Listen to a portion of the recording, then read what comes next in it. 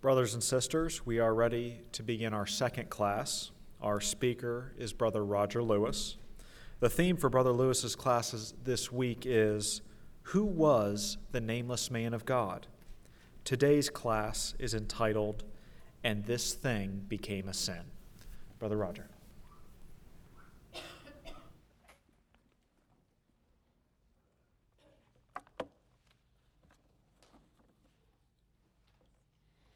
Well, thank you, Brother Chairman, again, and good morning again, my dear brothers and sisters. And now we come to the story of the man of God as we left him in the last occasion of our study. So you might remember that on the occasion of that last study, what we had was this. Let me just get something on screen first. So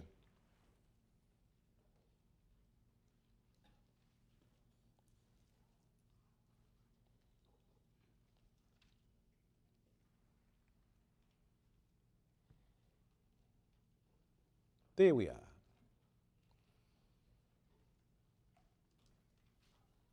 So we left the man of God in our last study, buried in a grave in Bethel, and with a tombstone marker declaring to all who he was. It was really a reminder of the message which he'd cried against that place. And as we discovered, his death was such a notable event that everyone in that city knew, from the least unto the greatest, the drama of the story of both the death and the burial of the man of God.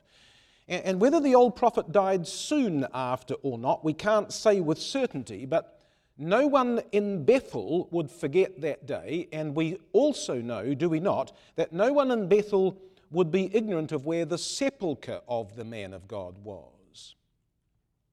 Because 300 years later, you'll remember, when Josiah turned around and espied that very place and said, "What is this title?" The men of the city said, "It is the sepulchre of the man of God which cried out against these things." No one would ever forget. And yet in the 1 Kings 13, in verse 33, we will read, "And after this thing, Jeroboam returned not from his evil way." Neither the death of the man of God or the dramatic conversion of the old prophet had any impact on the spirit and the attitude of Jeroboam himself. Not the story of the lion and not the sign of the sepulchre moved him in the slightest. In fact, the record says that he made again, but the margin says, and rightly so, he returned and made. So he didn't just, it's not that he didn't turn away from his evil way, he turned back to it again. He turned back to his sin. See, here's the spirit of unrepentant and determined sin. No matter what was said, he would not listen. In fact, if you come to Proverbs in chapter 29, I think we've got the spirit of Jeroboam at this moment marked out in the proverb and with a warning attached to it.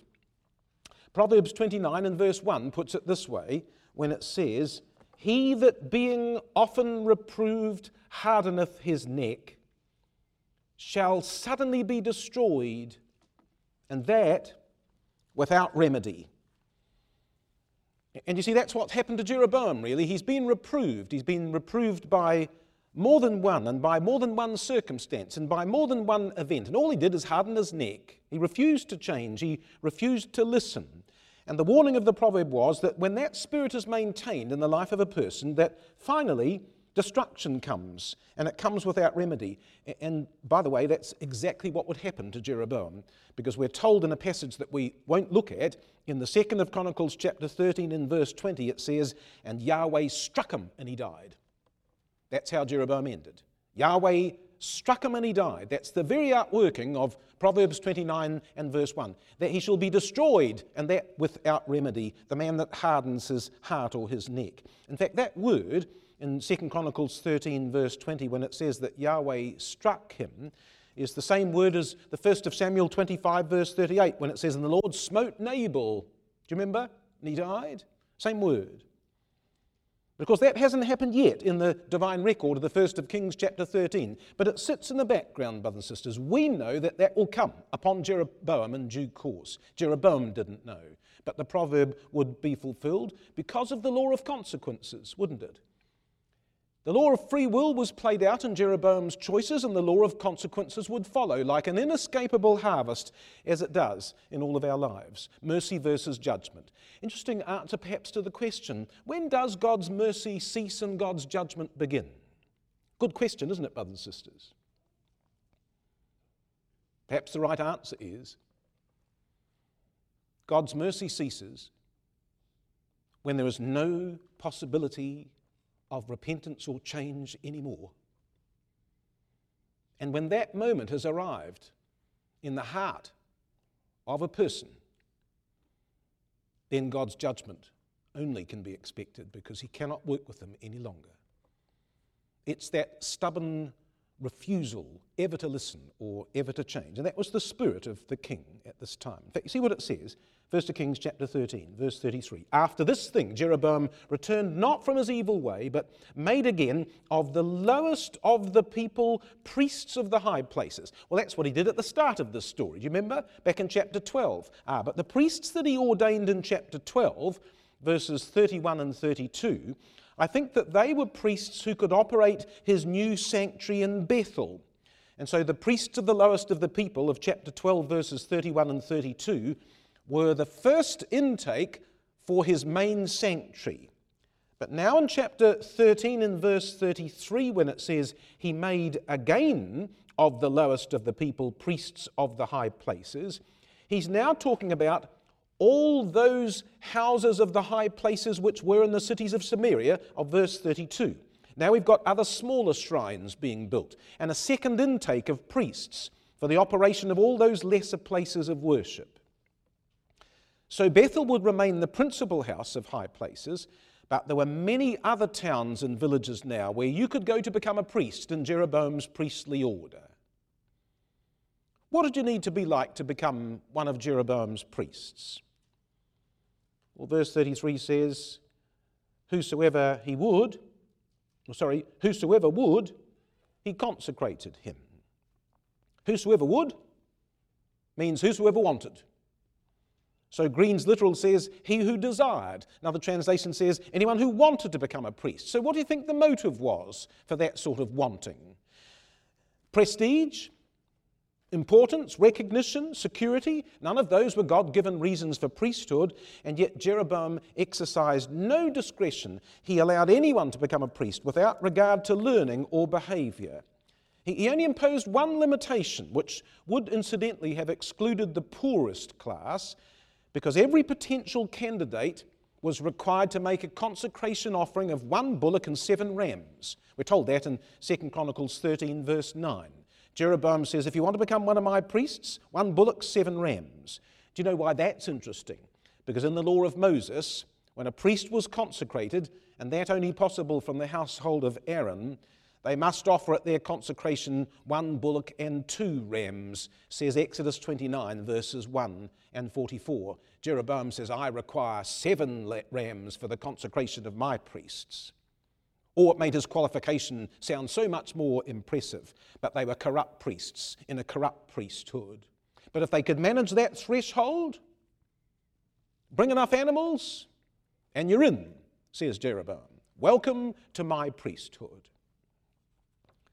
And so the record says, verse 33, but of those lowest of the people, whosoever would, he consecrated him, and he became one of the priests of the high places. Now, why, brothers and sisters? Why did he do this? You see, he created a priesthood that was not only corrupt, but most important of all, they owed their allegiance to him. He consecrated them. He appointed them. He paid them. And as a result, they were totally loyal to him. He kept control. And that was the key. That was Jeroboam's spirit. That was Jeroboam's sin. It was all about control. Never mind the spirituality of the matter. And now let me take you to the end of this kingdom that Jeroboam had begun. Because if you come to the prophecy of Amos in chapter 7, we have a remarkable story that suddenly not only takes us back but takes us forward. Because in the book of Amos we're coming towards the end of that kingdom, the northern kingdom, the kingdom of Ephraim, the kingdom of Samaria, the kingdom of Israel, which in fact Jeroboam had established. Now as the kingdom began, you will see that that is precisely how the kingdom ended, the spirit that Jeroboam had established. Now, you see what it says in Amos chapter 7. Perhaps reading from verse 1 for connection, it says in Amos 7 verse 1, Amos says, "Thus hath Yahweh showed me, and behold, he formed grasshoppers at the beginning of the shooting up of the latter growth." And there's a parable of impending judgment. Verse 4, "Thus hath Yahweh Elohim showed me, and he showed unto me, and behold, the Lord God called to contend by fire." And there's a parable of impending judgment. Verse 7, "Thus hath he showed me, and behold, Yahweh stood upon a wall made by a plumb line." And he says, verse 9, "The high places of Isaac shall be desolate, and the sanctuaries of Israel shall be laid waste, and I will rise against the house of Jeroboam with the sword."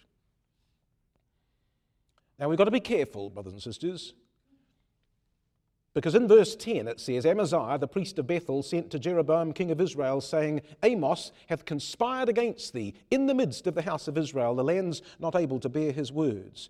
And that word Amaziah, by the way, the name of the priest, means Yahweh is mighty. But God wasn't mighty in this corrupt place. This man is not a high priest of the Aaronic order in Jerusalem. He's the high priest of a renegade priesthood in Bethel. He's the priest in Bethel. But when he sent to Jeroboam, king of Israel, verse 10, that's not the Jeroboam of the 1st of Kings chapter 13, you realize. That's Jeroboam of the 1st of Kings 13 is Jeroboam the son of Nebat, who establishes the kingdom. This is 150 years later. This is Jeroboam the son of Joash at almost the end of the kingdom of Israel, 150 years after the circumstances of the man of God in the 1st of Kings 13. But there's another king, funnily enough, at the end of the kingdom, who's also called Jeroboam. And Amaziah, who's the priest where? In Bethel. Notice, where is this corrupt priesthood based? In Bethel. The priest of Bethel sends a message to Jeroboam, the king of the day, and says, "Amos has conspired against thee in the midst of the land. For thus Amos has said, Jeroboam shall die by the sword," that's Jeroboam the second, "and Israel shall surely be led away captive out of their own land." Well, at least that statement was true, brothers and sisters. Amos had certainly prophesied of the impending captivity of the nation. He'd prophesied of it in Amos chapter 4 verse 2, chapter 5 verse 27, chapter 6 verse 7, chapter 7 verse 17, chapter 9 verse 4. Oh yes, Amos prophesied that all of this would fall, but only because it was corrupt. And now see what the priest of Bethel says in verse 12. "And also Amaziah said unto Amos, O thou seer, go, flee thee away into the land of Judah, and there eat bread and prophesy there." So here at the end of the kingdom, a man of God comes from Judah, protests against the apostasy in Bethel, and is told immediately to go back to Judah and eat his bread there. Where have we heard that story before, brothers and sisters? And the story of the man of God from Judah in the 1st of Kings chapter 13, and here at the end of the kingdom, it's like the whole story is repeated all over again. But look at the spirit, look at the attitude of this man who leads the priesthood of Bethel 150 years later. Verse 13. He says to Amos, "Prophesy not again any more at Bethel, for it is the king's chapel and it is the king's court."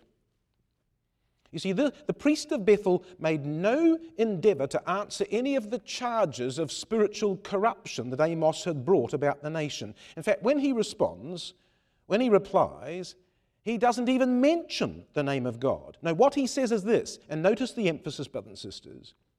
"Prophesy not at Bethel, it is the king's chapel, and it is the king's court. Now, where does the loyalty of this priest lie, brothers and sisters? His allegiance lies with the king. Who started that attitude in Bethel of priests that owe their allegiance to none but the king only? But Jeroboam the son of Nebat, who made all Israel to sin. And as the kingdom began, so would it end, brothers and sisters. And that's what Amos is saying, you see. In fact, if you come to Amos chapter 9, we're told this.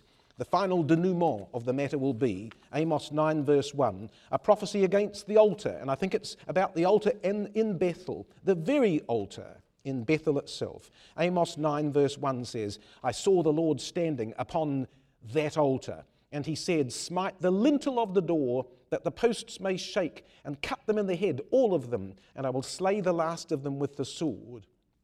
And so what we see here is a picture of God standing in judgment over both the altar and the sanctuary of Jeroboam the first, which he had established in Bethel. And God promises that the day of judgment will come, and that house of high places will fall, that altar will be destroyed, and the people who associated with it would lose their lives. And so he says, verse 1, I'll slay the last of them with the sword.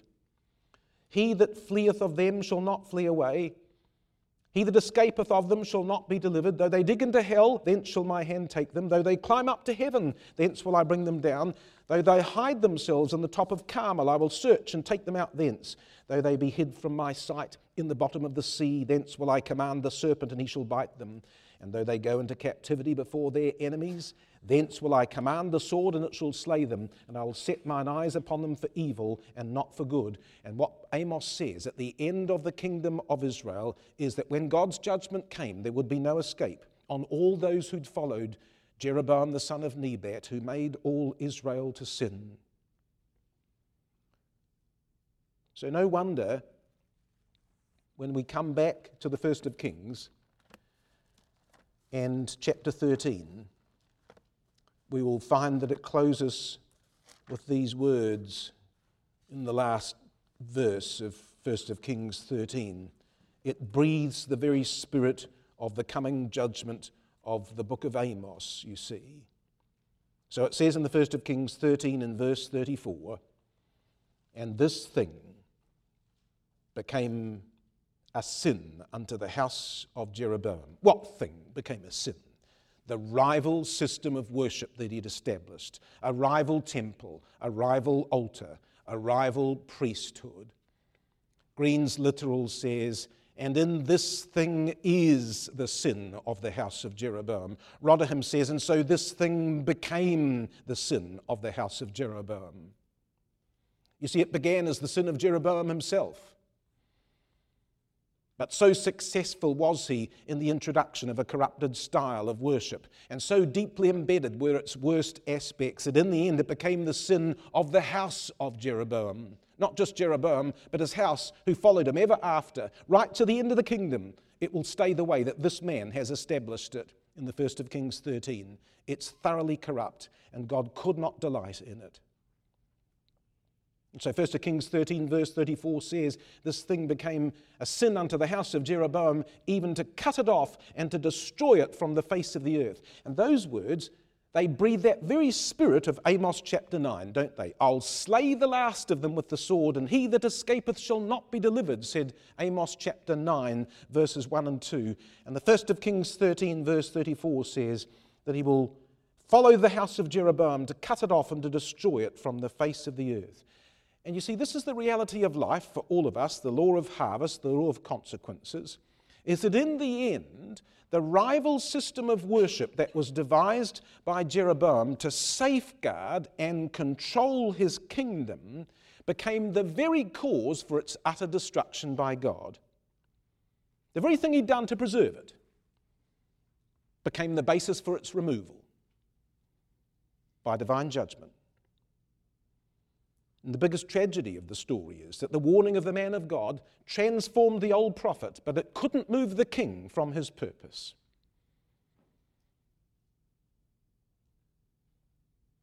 And God will never take free will away, you see. Jeroboam always had to be left with free will to choose. But he wouldn't escape the law of consequences.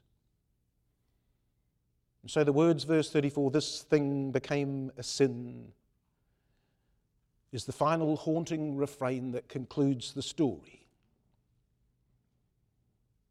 And we say a refrain, brothers and sisters, because we've heard that phrase before. In fact, that phrase marks how this story begins, and that phrase will now mark how this story will end. It's a figure of speech, you see, and it's known as a chiasmus. Now, some of you will know what a chiasmus is. It's sort of like a set of bookends where you start at the outside edges, and the text is written in such a way that you're brought step by step into the middle point, and the key is what lies in the middle. The middle is where the secret lies. The middle is where the answer lies. When Kennedy gave his inaugural speech, he said, in a chiasmus form, "Ask not what your country can do for you. Ask what you can do for your country." And that's a very simple chiasmus with no actual centre in the middle, but you see how the two phrases are inverted deliberately. But a chiasmus in its fullness, a chiastic structure in a passage, is where the two ends mark off something that begins now to cascade into the centre, and it's the centre that we want to find. Do you know, brothers and sisters, that the national anthem of the Netherlands, called Wilhelmus, is based on a chiastic structure. There's 15 verses, and verse 1 is matched by verse 15. And verse 2, one in, from the start is matched by verse 14, one in from the end. And then verse 3 is matched by verse 13. And so you come into the middle until finally verse 7 is matched by verse 9. And in the middle is verse 8, which must be the middle because there's no more verses left to compare it with. It's the centre of the story. And in that national anthem, verse 8 is the key to the whole anthem. That's where the message lies, right in the middle. And that chiastic structure is deliberately designed in that anthem to take you to the centre. And so a chiastic structure is used to guide the reader to the key that lies in the centre. It's not exact verses necessarily, and it's not even exact words. It's about the matching and inversion of ideas. And why that's interesting is I think this whole story, the story of the man of God, is a chiastic structure.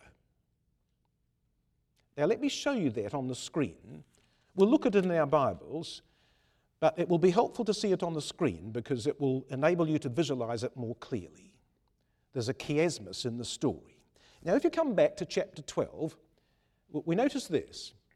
1 Kings chapter 12 and verse 30 says, this is before the story of the man of God begins, because it really begins in chapter 13, verse 1, doesn't it?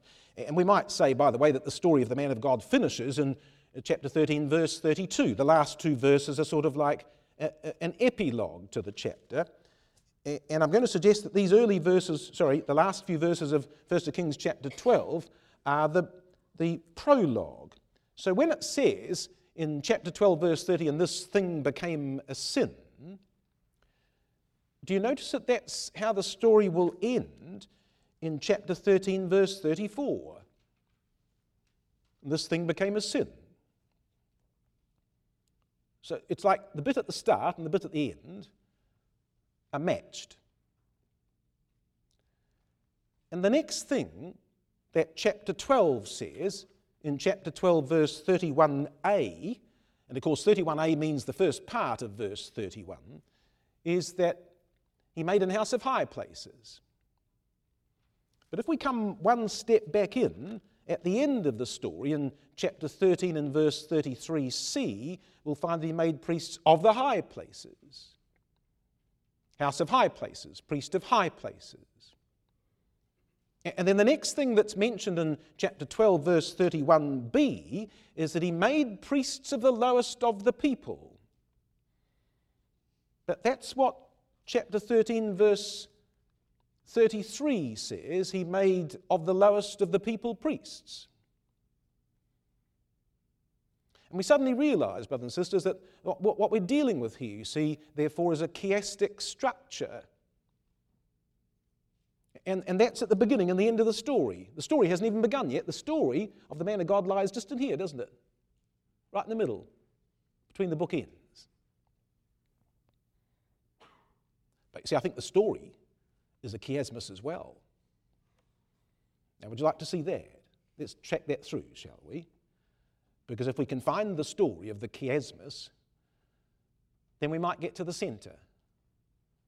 And if we can find the center, then we'll discover the key. So this is how the story itself unfolds.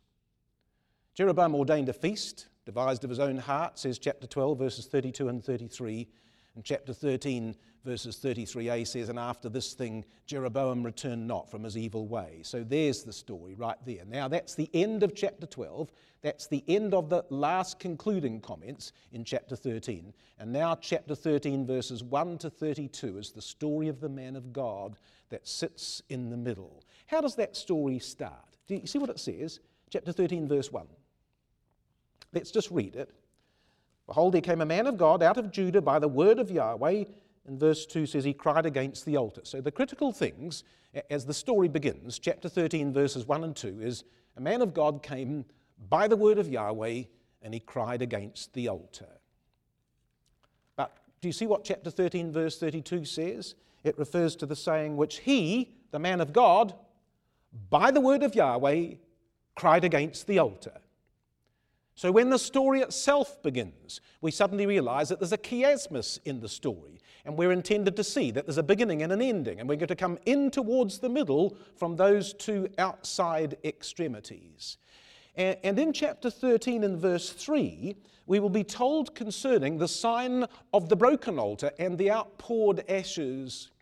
But that sign will be counterbalanced at the end of the story by the sign of the preserved sepulchre and the undisturbed bones, the one sign set off against the other in contrast, inverted at the end of the story.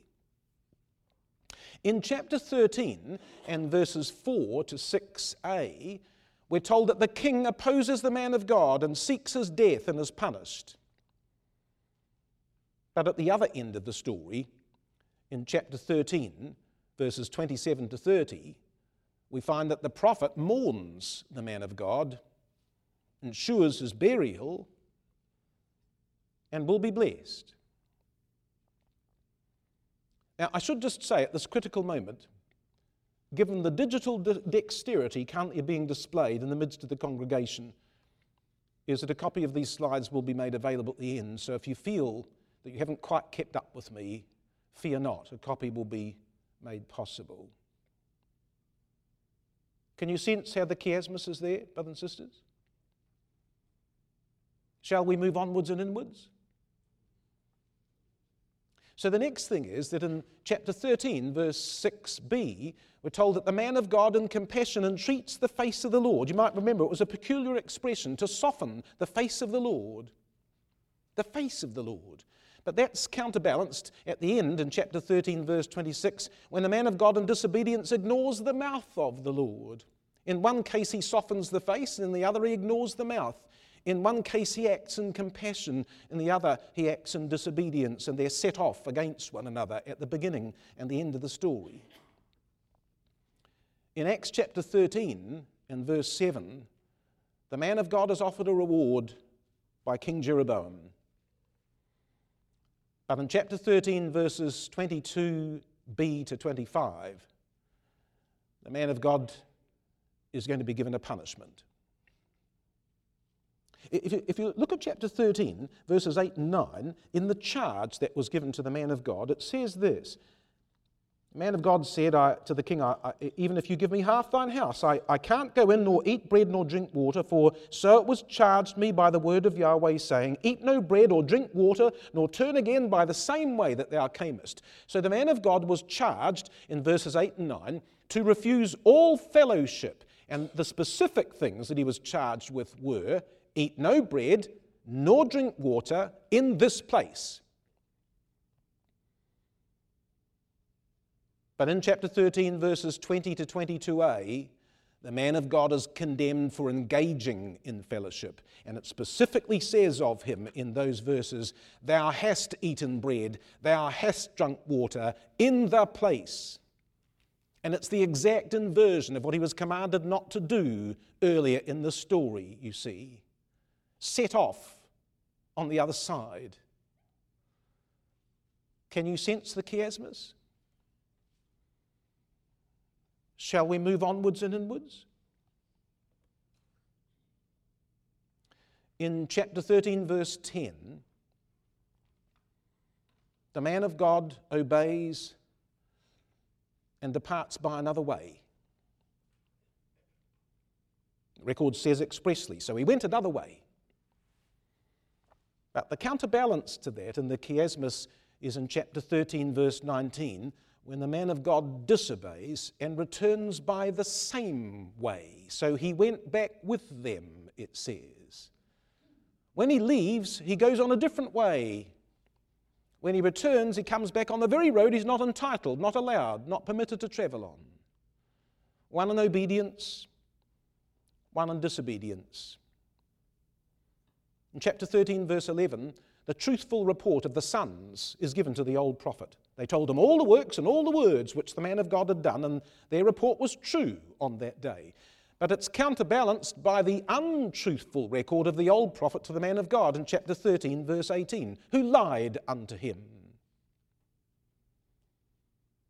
In chapter 13 and verse 12, the man of God was seen in public on the route by which he chose to depart, because the old prophet asked his sons, which way went he? For his sons had seen what way the man of God went. There was something public about the moment of his departure. But when he talks about this in verse 17, he talks about the fact that he'd been told in private by God of the route by which he might not return. There's a chiasmus. And it takes us onwards and inwards. In chapter 13, verse 13, we know that the old prophet can depart out of Bethel. But that is counterbalanced by chapter 13 and verse 16, where we know that the man of God may not enter into Bethel. In chapter 13, verse 14a, the man of God is sought and discovered alone, sitting under an oak, all by himself, a solitary man. But that's counterbalanced by chapter 13, verse 15, where the man of God is welcomed and invited to share. Come home with me. And now, brothers and sisters, now we come to the point of the story where we can go no further inwards on either side. We come to the middle. We've come to the center. And here's the center, brothers and sisters, you see. Chapter 13, verse 14b. Art thou the man of God that camest from Judah? And he said, I am. Oh, let me just slow you down, brothers and sisters, and show you that question one more time. And this time, I want you to read it in a slightly different way and tell me where you've heard this before. One question and one answer. And he said, Art thou the man of God? And he said, I am. Now, where does that take us to in the Bible, brothers and sisters? Where does that expression, that interchange take place? What scripture are we led to? And we're suddenly taken out of the book of Kings into the gospel records of a man on trial before a council, to the interrogation of that man in the very moment, brothers and sisters, of the trial of Christ, are we not? Let me show you that in the Gospels, brothers and sisters. Firstly, in a couple of the Gospels, and then we'll turn to the Gospel of Mark. But here it is, you see. In Matthew chapter 26, Matthew's version of the event of the Gospel record is this. I adjure thee by the living God, says someone, that thou tell us whether thou be the Christ, the Son of God. And Jesus said unto him, Thou hast said. And that phrase, thou hast said, is an expression that meant in the terminology of the day, you are correct, and it's equivalent to I am. A question and an answer. A question concerning identity and an answer in the affirmative. And as with Matthew, so in the Gospel of Luke, we will be told that they said, Art thou the Christ? Tell us. And then said they all, Art thou the Son of God? And he said unto them, Ye say that I am. But that phrase, ye say that I am, is actually a rabbinic expression. And what that meant in rabbinical language was, your words verify themselves. And by that expression, the one who was interrogated accepted as his own affirmation the question that had been put to him. And so Weymouth translates that, It is as you say, he answered, I am he. Art thou the man? And he said, I am. And suddenly the story of the chiasmus of the man of God takes us into the gospel record and the very drama of the moment of the trial of Christ. And now come to the Gospel of Mark, brothers and sisters, in chapter 14. And let me show you Mark's account and see how we might see the shadow of the man of God sitting over this very story at this very moment in the story of the Lord's life and of his trial. Mark chapter 14 and reading from verse 61. And here's the moment, here's the episode that brings the story of the man of God into the very climax of the Gospels. It says, But he held his peace and answered nothing. And again the high priest asked him and said unto him, Art thou the Christ, the Son of the Blessed? Now you see that word blessed in Mark 14 verse 61. It's the Greek word eulogetos.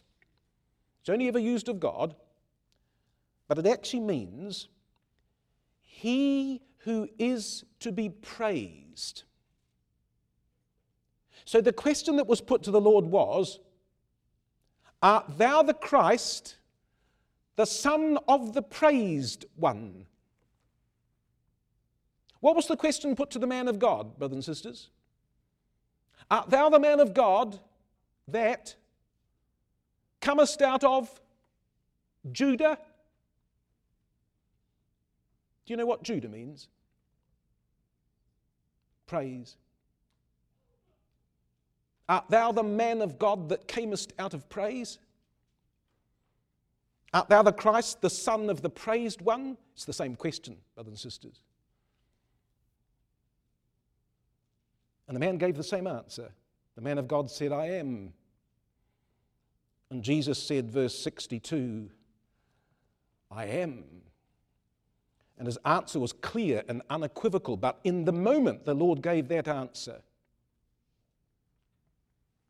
his future was sealed. And suddenly we realize, brothers and sisters, that the secret to the story of the man of God lies hidden in the narrative itself. And the chiasmus will give us the key. Who would have known that such a secret lay beneath the surface of the story? Who would have known that the answer to the riddle was going to be found in the record all along? That here is the scriptural warrant to see a deeper meaning and another layer to this story. And of course, the moment we see it, brothers and sisters, don't we? The moment you see that echo, you suddenly see the whole possibility. The possibility of what? The possibility of a whole parable sitting behind the story that might in fact be there. Another story within a story. So what would that story be, brothers and sisters? A story that must begin in the shadow of the one who was asked, Art thou the man of God? But a story that ends in the dazzling light of the one who was asked, Art thou the Christ? Well, God willing, brothers and sisters, that story will be the substance of our final study.